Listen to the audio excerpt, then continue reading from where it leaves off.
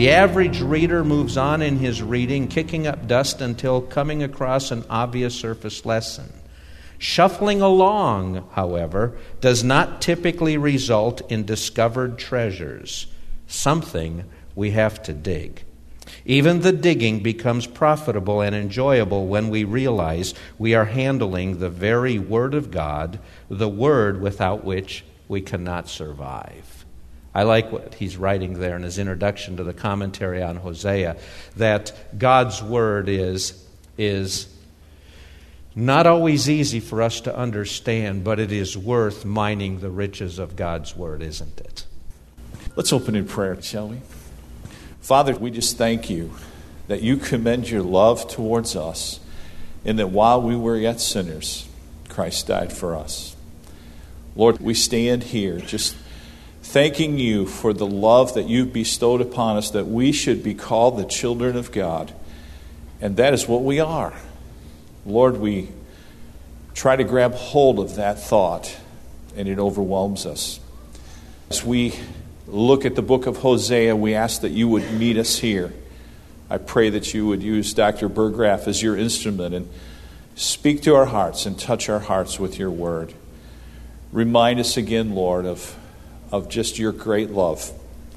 We thank you, Lord, for that and give you praise and glory. In Jesus' name, amen. Turn with me, please, to the book of Hosea in the Old Testament. Every book of the Bible, as we read the different books throughout the Word of God, is written. It was occasioned by something that was taking place, and then it was written for a purpose.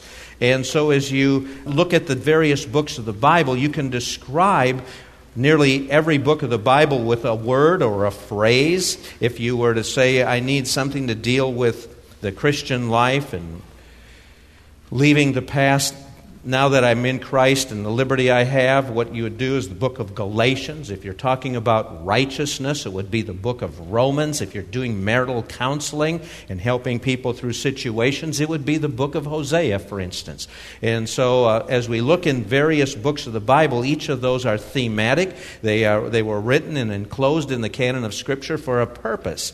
And Hosea is one of those books that's really, really rich, but often overlooked. And because, well, as we will look in just a moment, there are aspects of the book of Hosea that as you read through it, you're wondering, what has this to do with anything I'm living through in chapters 4 through 13 and on into the end of the book. I wanted to read one more quote from his commentary. Barrett writes this: "The Bible did not fall from heaven complete and leather-bound. Different men, all of whom were inspired by the Holy Spirit, wrote the Old Testament over a period of about 1,000 years. But each one lived in his own time and place. Each one reflected and addressed the specific issues of his day. The truths of the Bible are universally and timelessly relevant, but they were first given to a specific people at a specific time to meet specific needs. The ultimate objective as we study through a minor prophet, then, is to understand those universal and timeless truths, to apply them to our specific times and needs. And in order to do that, then we need to know a little, he says, about the author, his time, his particular circumstances. Though we'll take just a minimal amount of time in each of our studies as we're going through the minor prophets, let me just walk us through this rather quickly, if I can, and spend, generally as we come together for the 12 minor prophets, perhaps 5, maybe a little bit more, maybe 10 minutes, on what we will talk then is what would be the introduction or the background to that particular book. And we've tried to encapsulate, grab as much material that is relevant for us today to understand what's being said in the book, and then to give an overall outline of how that book breaks down, or that short book. Hosea is a little longer, one of the longest of the minor prophets. He almost is long enough to be a major prophet, as we would compare him with Daniel and some of the others. So let's begin there, please, as we look at Hosea. The name Hosea, if he lived in the New Testament time, would probably be the name that we would pronounce Jesus, okay?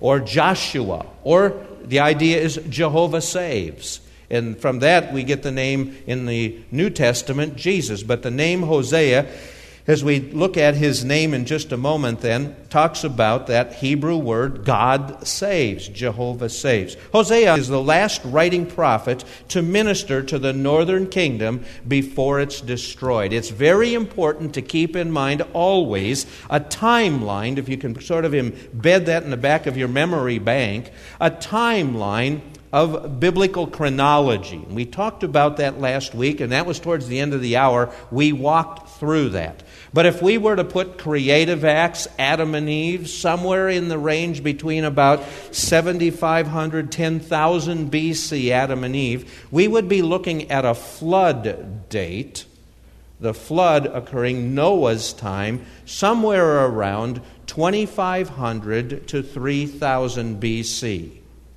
We would have Abraham. We can pretty much put Abraham right around 1991 BC, 2000 BC, and I'm going to round it off in the hundreds range. So about the year 2000 BC is Abraham. Moses, 1500 BC.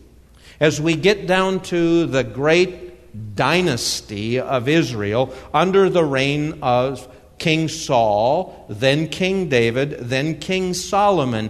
Each of those three kings reigned 40 years, beginning with their reign at 1050 under Saul. He'll reign till 1010 BC, David from 1010 to 970, and then from 970 to 930 will be Solomon. And Solomon's son, Rehoboam, will come to the throne, and under him, and lacking the wisdom that his dad had written to him in Proverbs and in Ecclesiastes, and as Solomon wrote that, just like today, it's very easy to read that and just sort of blow off the Proverbs. And I hope you read a proverb a day. Okay? And so as you read 1 through 31 of those, you can read a proverb every day. One of the proverbs, or one of the chapters of the Proverbs.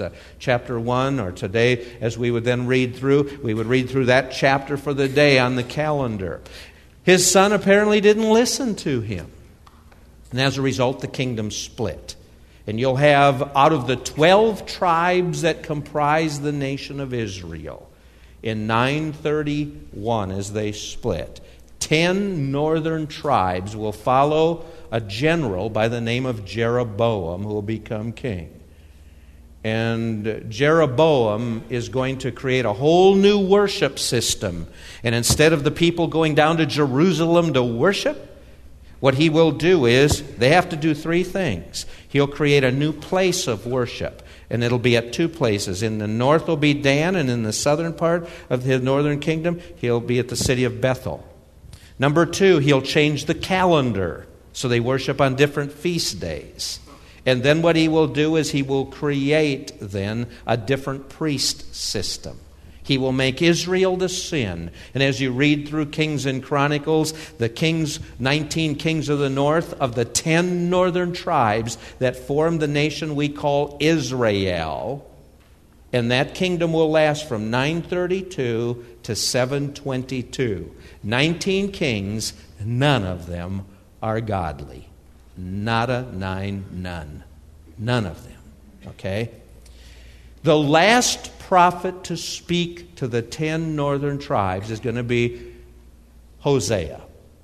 He will come right after the prophet Amos preaches against their sin, but then will come Hosea. After all those years of sin, Hosea's ministry probably ends about 725 BC.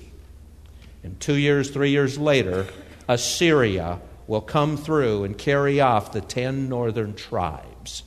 Meanwhile, back at the ranch, what you have is the 2 southern tribes of Judah and Benjamin. They will go on, and they will still continue with prophets warning them. They are called Judah. Okay, and they will last, those 2 tribes of Judah and Benjamin, with a worship center in Jerusalem, following the calendar and the priests that God had prescribed in the Pentateuch. However, they will go in and out of sin, and finally God will bring the Babylonians through to carry them off. In 586, they'll destroy Jerusalem. And then they'll go into the 70-year captivity, and then they will come back. And when the people come back into the land, they come back for a while to rebuild, and things stall. And God will send other prophets, and that's what will get us to Malachi. But we'll be looking at others as we get along toward that time. Hosea, speaking to the northern 10 tribes, ungodly, following and preaching. After they followed Jeroboam, the one thing the 10 northern tribes did is they became, here's a word for us that we use, syncretistic. And so what syncretism is, as Greek words, as we put them together, it means to blend together. And as they synchronize or blend together, they will blend, the 10 northern tribes, since they don't go down to worship at Jerusalem, and they will start to blend with the nation, the paganism around them.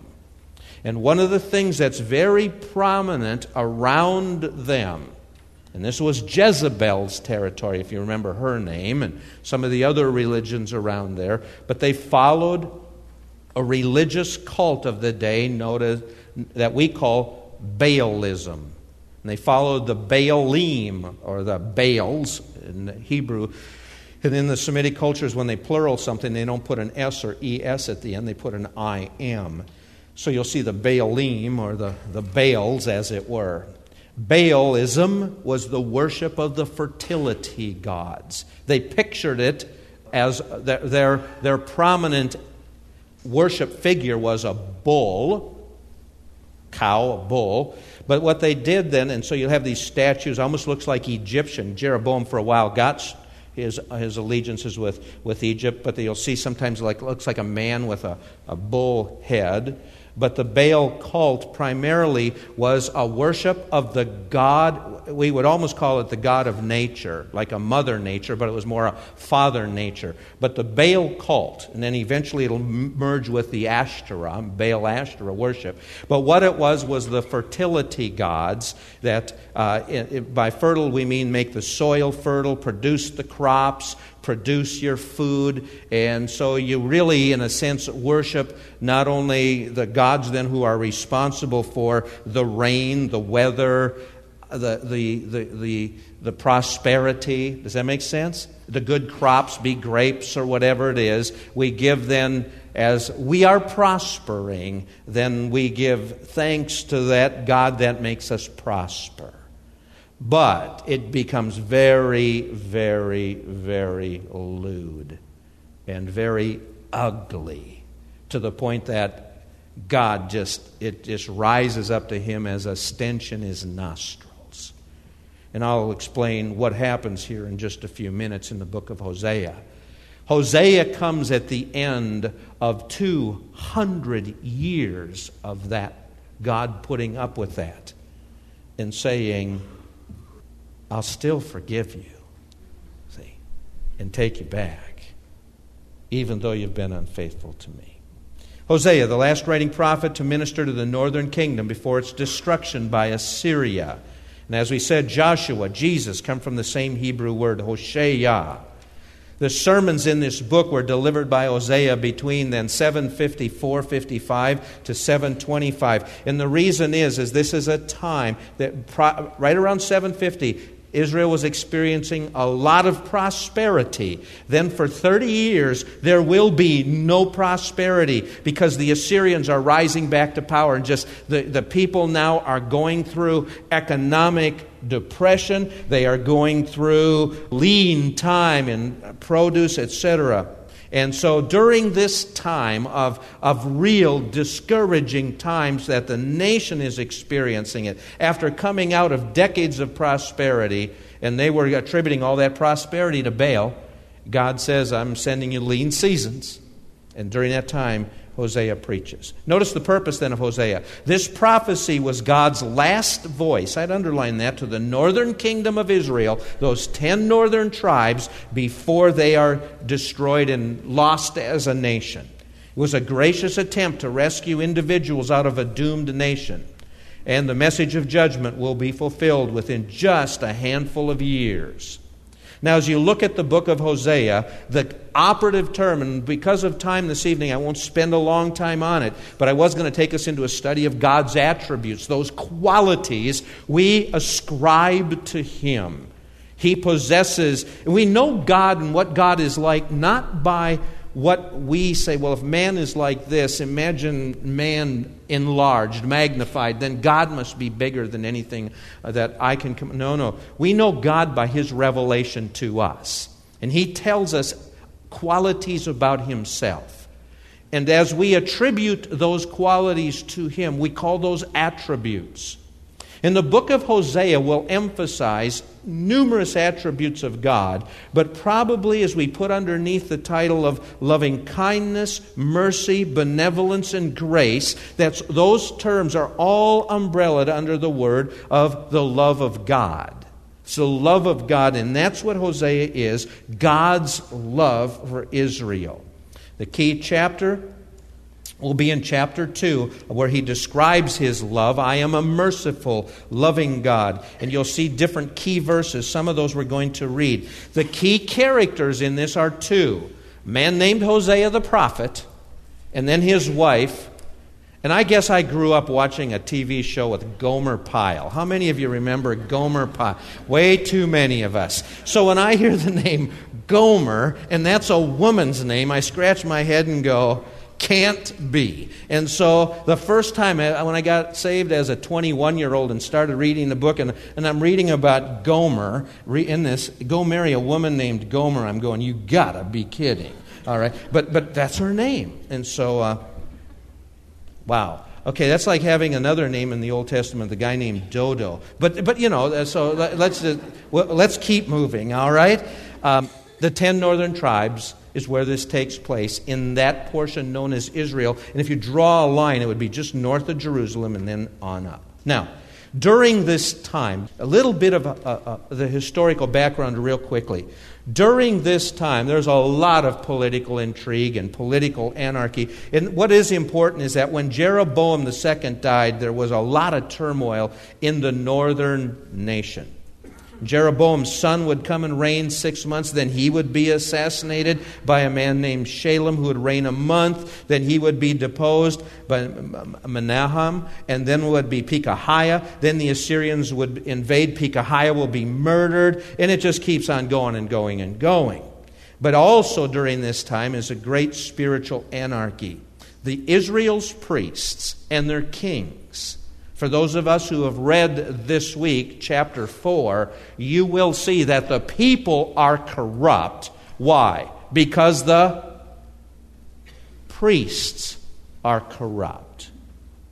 Huge challenges. And as you watch major denominations today, and we have liberalism on the scene, or where we've swept away biblical truths and the Word of God is no longer written by God about men. It's now a book written by men and their perceptions of God. And that became the new 20th century and on into the 21st century, what we call then liberalism, a new way to look at Scripture. And as you and I look at that, all the supernaturalism of the Bible is sucked right out of it. And the Bible then is just a good ethical book. And I challenge that by saying, well, if it's not true, how can it be a great ethical book? It's simply a Sears catalog with the prices removed. It has nothing more to offer you and me. But the reason liberalism swept through is not because it was a groundswell on the part of the people. It was led by what? The preachers. See? Those who know better. Chapter 4, God brings His great condemnation then upon whom? The priests. Because, chapter 13, too, they bow down and they kiss the calves. Meaning they built those bronze and gold statues to the Baalim, and they felt they would worship them by bowing down and kissing. And He says, your ministry has become kissing the calves. Chapter 13, 2. And God says, away with it. You have led my people astray. Okay? Hosea's background. He is, as we begin our study, let's just look a little bit at his background. If you turn with me, please, then to chapter 1. Chapter 1.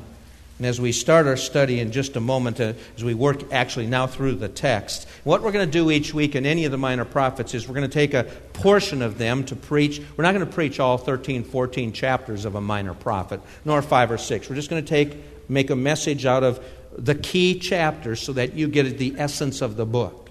And as you look at Hosea, for instance, and by the way, I found it fascinating as a seminary student years ago. I would sit in seminary. We would have chapel every day of the week in the morning hours, and preachers would come in and preach. You would get these older preachers coming in who had been in ministry 30, 40 years. And they would come, and many of them would preach, and they would talk about God. It was a great time watching some of them, because as they would preach and talk about God, oftentimes they'd stand up there preaching, tears would run down their cheeks. And it was just fascinating to listen to them. I always enjoyed preachers who were more my age because they were younger, in their 20s, 30s. They would come, and then they would preach about problems and how to deal with problems. It wasn't until I had been pastoring numerous years that I started to realize something. That as the years go by, those older preachers became very Pauline. Towards the end of his ministry, Paul would write, "My great aspiration is that I would know Him and the power of His resurrection." I just wanted to know Him more, because it's really all about Him. It's not about how to do ministry. It's about who to do ministry for. I'm not here to please the people or to build it. I'm here to serve Him. And as you get on in your ministry and the hair starts to gray or fall out, and you realize I'm not many years away from seeing Jesus, it's all about just simply hearing, "Well done, thou good and faithful servant." Building a kingdom to man means nothing. God's not pleased with that. He's pleased on how we brought glory to Him. And so those older preachers would preach that way. And they used to talk about that relationship you ought to have with God and spending time with Him. And I'd listen as a young preacher going, "Just tell me how to do it. What did you do that was successful? And I need to know that." Only to get out there and then start saying, like every other seminarian, "Boy, they didn't tell us about that in seminary." And then you realize later they were trying to tell us that. In Hosea's ministry, if you take the 14 chapters, there is a break. It's as powerful as if you took a black magic marker and just drew a line right at the end of chapter 3. Chapters 1, 2, and 3 of the book of Hosea are a divine soap opera. Chapters 1, 2, and 3 are a soap opera of Hosea's life. And then chapters 4 through 14 are the discourses he preached. Now, let me tell you why that is. Before Hosea could preach to the nation of Israel over probably 20, 25 years, a period probably preaching, those chapters from 4 through 14 were probably spoken then over a 15 to 25-year period. But before he could do that preaching and deliver those messages, he himself had to live through chapters 1, 2, 3. In chapters 1, 2, and 3, he learned about the love of God for Israel before he could go and preach to them. In other words, let me bring this back down to a seminary illustration. Before you go out and serve, we tell students, you need to go to seminary to get your theology down pat. And what is theology? It's the what? Study of God. Theologos. Theo, God, logos, words about study of God. But before you're going to go out and tell people to serve God, you better know about Him yourself. Well, in Hosea's life, his seminary training wasn't in a classroom setting, wasn't at Shepherd Seminary here in the halls of Colonial Baptist Church. His seminary training was his home. Any time, by the way, that Jesus Christ teaches, or God writes to you and me and tries to connect with us some of the deepest truths, do you know what He's going to use as an example? The what? The home, the prodigal son, for instance, and his dad. He'll take us into David's life. He pulls back curtains on home life. And he says, and he'll oftentimes use father-son, parenting relations, husband and wife relations. And as he pulls back those curtains and those relationships, you get to see something about how God connects with you and me. Okay? And that's what he does in Hosea's life. With that in mind, then, what's going to happen is, as we look at this background, in the next 15 minutes, what I would like to do, but the one thing we're going to learn is this. The nation of Israel, in a sense, was married. When we have a wedding ceremony and the bride and the groom walk down here, they enter in, as they'll stand here looking at each other, they will enter into a covenant. All of us would be witnesses. But there's an agreement now, for better, for worse, richer, for poorer, in sickness and in health. I vow, I pledge. We enter a covenant. We seal it with a ring, a symbol of an unending circle. And for this cause shall a man leave his father and mother and cleave to his wife, and they shall now be what? One flesh. And a covenant relationship is entered into until what? Death parts us. Takes one of us home to be with the Lord. That covenant relationship. Well, Israel had entered into a covenant relationship with the Lord. And by the way, so much of even the Lord's return, Matthew 24 and others, is all built around Jewish customs of marriage. We understand those things. He uses that home and marital relationship for much of the Lord's relationship to you and me. Well, the nation of Israel was in a covenant relation with God that way. And by the way, we get to Malachi and he'll talk about, I've given you a divorcement. See? So God gets pretty drastic with them. But notice, they had gone after other gods. They had committed spiritual adultery. Her forsaking of the Lord had bred a multitude of sins which were enumerated by Hosea. As you read chapters 4 through 14, you will see sins of unfaithfulness, deception, murder, stealing, adultery, rebellion, idolatry, disobedience, pride, stubbornness, involvement in spiritism. As you go, whoa, it's quite a grocery list. The leaders were just as sinful as the people. Sin had so hardened Israel that she would not repent. And judgment then was sure. And that'll happen in 722, 3 years after the gathering together of this book. But Hosea was just as sure that God would restore Israel in the future. And so God will bring hardened Israel back at a day that's still future for you and me. Now I've outlined for you all 14 chapters of the illustration of divine love, chapters 1, 2, and 3, and then the indication that God loves them by the things He says. You'll see the defection of the people in chapters 4 through 7, and then because they would not come back, well, there will be a period of destruction, as it were, and then God will deliver them. Now, the book of Hosea might be said to express God's love for backslidden believers. Within its chapters, God expresses to everyone His hatred of sin and love for the sinner himself. It's a reflection of the tenderness of God's eternal mercy. The book of Hosea is relevant to you and me today. It is just as relevant today. Now, what is the message that comes out of this book? If you were to summarize the message of Hosea in one proposition or one truth statement, a challenge to me and you, to you and me, is this. Learn about the heart of God. Grab a hold of, understand God's heart. And we will see that His attributes of justice, faithfulness, long-suffering, goodness, mercy, and love. Our focus then is on His goodness, or as Grudem writes, God's mercy, patience, and grace may be seen as three separate attributes or as aspects of God's goodness.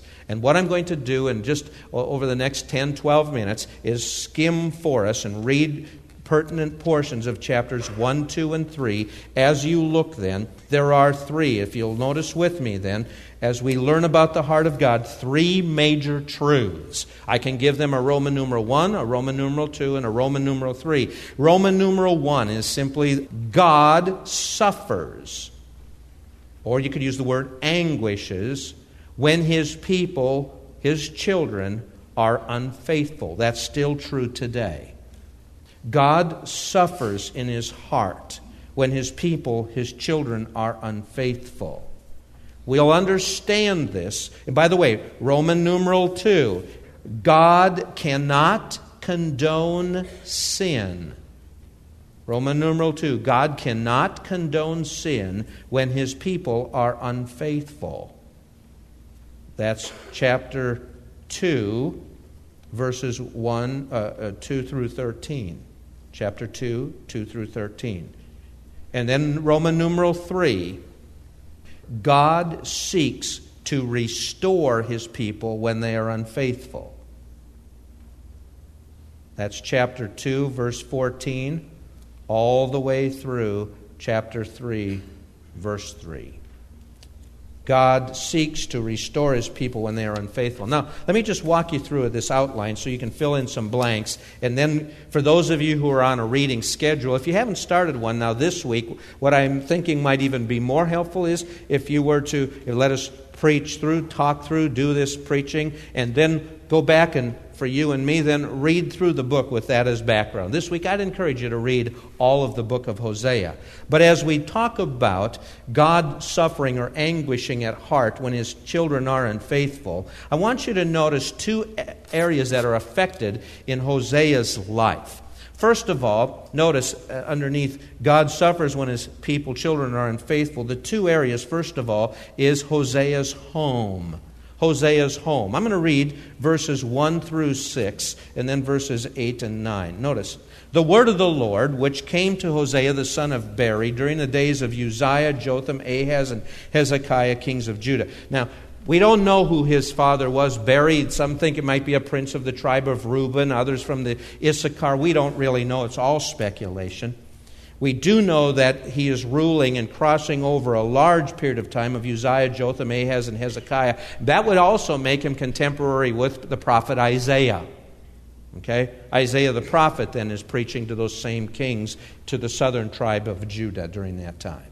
During the days of Jeroboam, the king of Joash, king of Israel. So right after Jeroboam the second, that's when then he is preaching there. When the Lord first spoke through Hosea, the Lord said to Hosea, "Go take to yourself a wife of harlotry and have children of harlotry, for the land commits flagrant harlotry, forsaking the Lord." God is going to tell Hosea to go and marry a woman by the name of Gomer. Take to your wife a woman. So he went and took Gomer, the daughter of Diblaim. She conceived and bore him a son. Now, did he marry a prostitute? The answer is no. She wasn't at that time. And had she been a public prostitute at that time, she would have been put to death and stoned. Okay? That was the law of the land. But the term is a woman with that heart propensity. That within her heart, and that literally the Hebrew is a whoring heart, but a harlotry heart, a proclivity toward, has within her heart all the potential to become unfaithful. Okay? Now, Hosea is writing this, as it were. God had told him to go and marry, and as the sovereign God led him to do this, Hosea now is reflecting back on what God did through his home and the experiences that he experienced over these years and what he learned through that seminary in his home. Okay? Now, as he did that, he married Gomer, this woman. And as you see in verse 3, so he did so. And the Lord said to him, name this first child that they had together, give him the name Jezreel. For yet a little while I will punish the house of Jehu. Jehu was one of the generals that had been underneath David and the king. And when he had gone through, he had been way too severe. And then his sons actually would later on come to the throne and rule in this area. And they were as well unspiritual men. And so now this Jezreel, to avenge for Jehu, and the idea is Jezreel means the Lord sows. And I will punish the house of Jehu, and I will put an end to the kingdom of the house of Israel. On that day I will break the bow of Israel in the valley of Jezreel. There's a whole lot we could just preach on that. She conceived again and gave birth to a daughter. And the Lord said to him, now this is very important. Something happens between verses 5 and 6. The first child is Hosea's and Gomer's. But over the years, this woman actually became a Baal worshiper. She forsook the God of Israel, and she followed after the Baal cult. And in the process of that idolatry, part of their worship was harlotry. Okay? They worshipped in temples all over the land in what they called religious prostitution. She would give birth to 2 children. The first one through that would be called Lo Ruhamah. And the word Ruhamah in Hebrew means compassion. The word Lo is our word for no or not. I will not have compassion on them. The word for my people is the word Ami. And they will name the second child. She'll do it again. Lo Ami. These aren't my people. Okay? And so that's what happens. For I will no longer have compassion on the house of Israel, but I will have compassion on the house of Judah and deliver them. When she had weaned Lo Ruhamah, she conceived and gave birth to a son. And the Lord said, name him Lo Ami, for you are not my people. Yet the number of the sons of Israel be like the sand of the sea, which cannot be measured. And in the place where it said, you are not my people, you are the sons of the living God later. Okay, now what happens here is Gomer commits this adultery. Hosea then is eventually, what she's going to do is she's going to commit adultery in his home, and he will take her back in time. But I want you to notice, second, Hosea's home. Notice Hosea's heart. God suffers anguish when his people are unfaithful. Notice his heart. Go with me, and it should be chapter 2 through 5. As you talk about this, as we look then at Hosea's heart, we're going to see, say to your brothers Ami, and to your sisters Ruhamah, contend with your mother, contend, for she is not my wife. I am not her husband. Let her put away harlotry from her face and adultery from between her breasts. And what it was is they would wear a necklace. And as she would wear it, she would actually wear what would look like, I remember as a Roman Catholic, we used to wear what we call a scapula. And we'd wear it, and we'd have saints that we would wear and hang around. This would be our patron saint, and we would wear it and tuck it under our T-shirt, and that would be our saint that we would pray to or keep near us, guide and protect us. They did the same type things in the Baalim. And so they wore saints, and they wore their little statuettes, and she's doing those kind of things as a symbol of what she's involved with. You realize the depth of his love and the agony of his heart when the essence is this. Hosea had married a woman who had run off to a pagan cult religion, committed just unheard of sins. She, in chapter 2, she is claiming, and the reason she did it is because the things that bring me delight in life, my home, my food, the jewelry that I am wearing, the clothes that I have on my back, all these things that I have come from the gods around me. They've provided this to me. And Hosea says she doesn't even realize the food she is eating, the home that she lived in, the clothes she is wearing, everything she has, I gave her. But because she doesn't, I will strip those beautiful things off of her and give her what she deserves. It'll look like sackcloth. And I will take away that good food and let her eat what she really deserves. And let her go after those gods. And when she went after them, and she had become that merchandise in that worship center in the pagan, she was finally sold as a slave. The old King James said, for a homer and a half homer of barley. A homer and a half homer of barley is what you would pay for a broken down donkey that you would use in a stall, not to plow a field, but to keep company with your other animals or your prize donkey so they wouldn't feel lonely. That's all they were good for. They were good for nothing. That's what Gomer was now reduced to. And God says to Hosea in chapter 3, he commands him, go again. Notice chapter 3. Then the Lord said to me, go again, watch this, love the woman who is loved by her husband, yet an adulteress, even as the Lord loves the sons of Israel, though they turn to other gods and love raisin cakes. So I bought her for myself for 15 shekels of silver and a homer and a half of barley. I went and bought her back.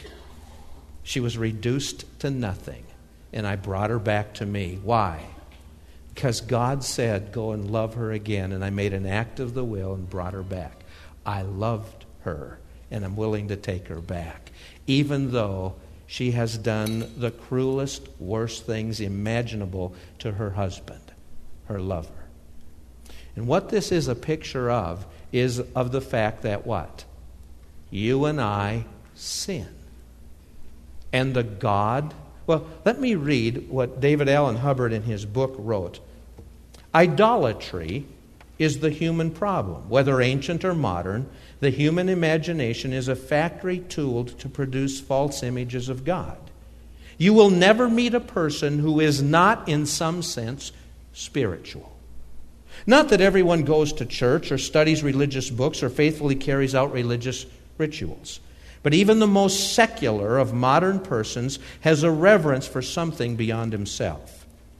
Business success, political power, financial gain, intellectual prowess, material comfort, sensual pleasure are just a few of the ambitions that people are willing to devote themselves to.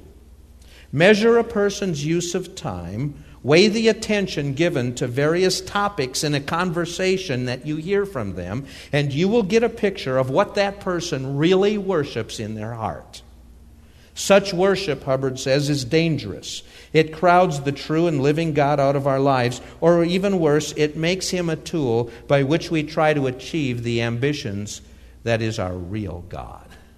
What is it that you and I sometimes go following after and forsake God in order to have?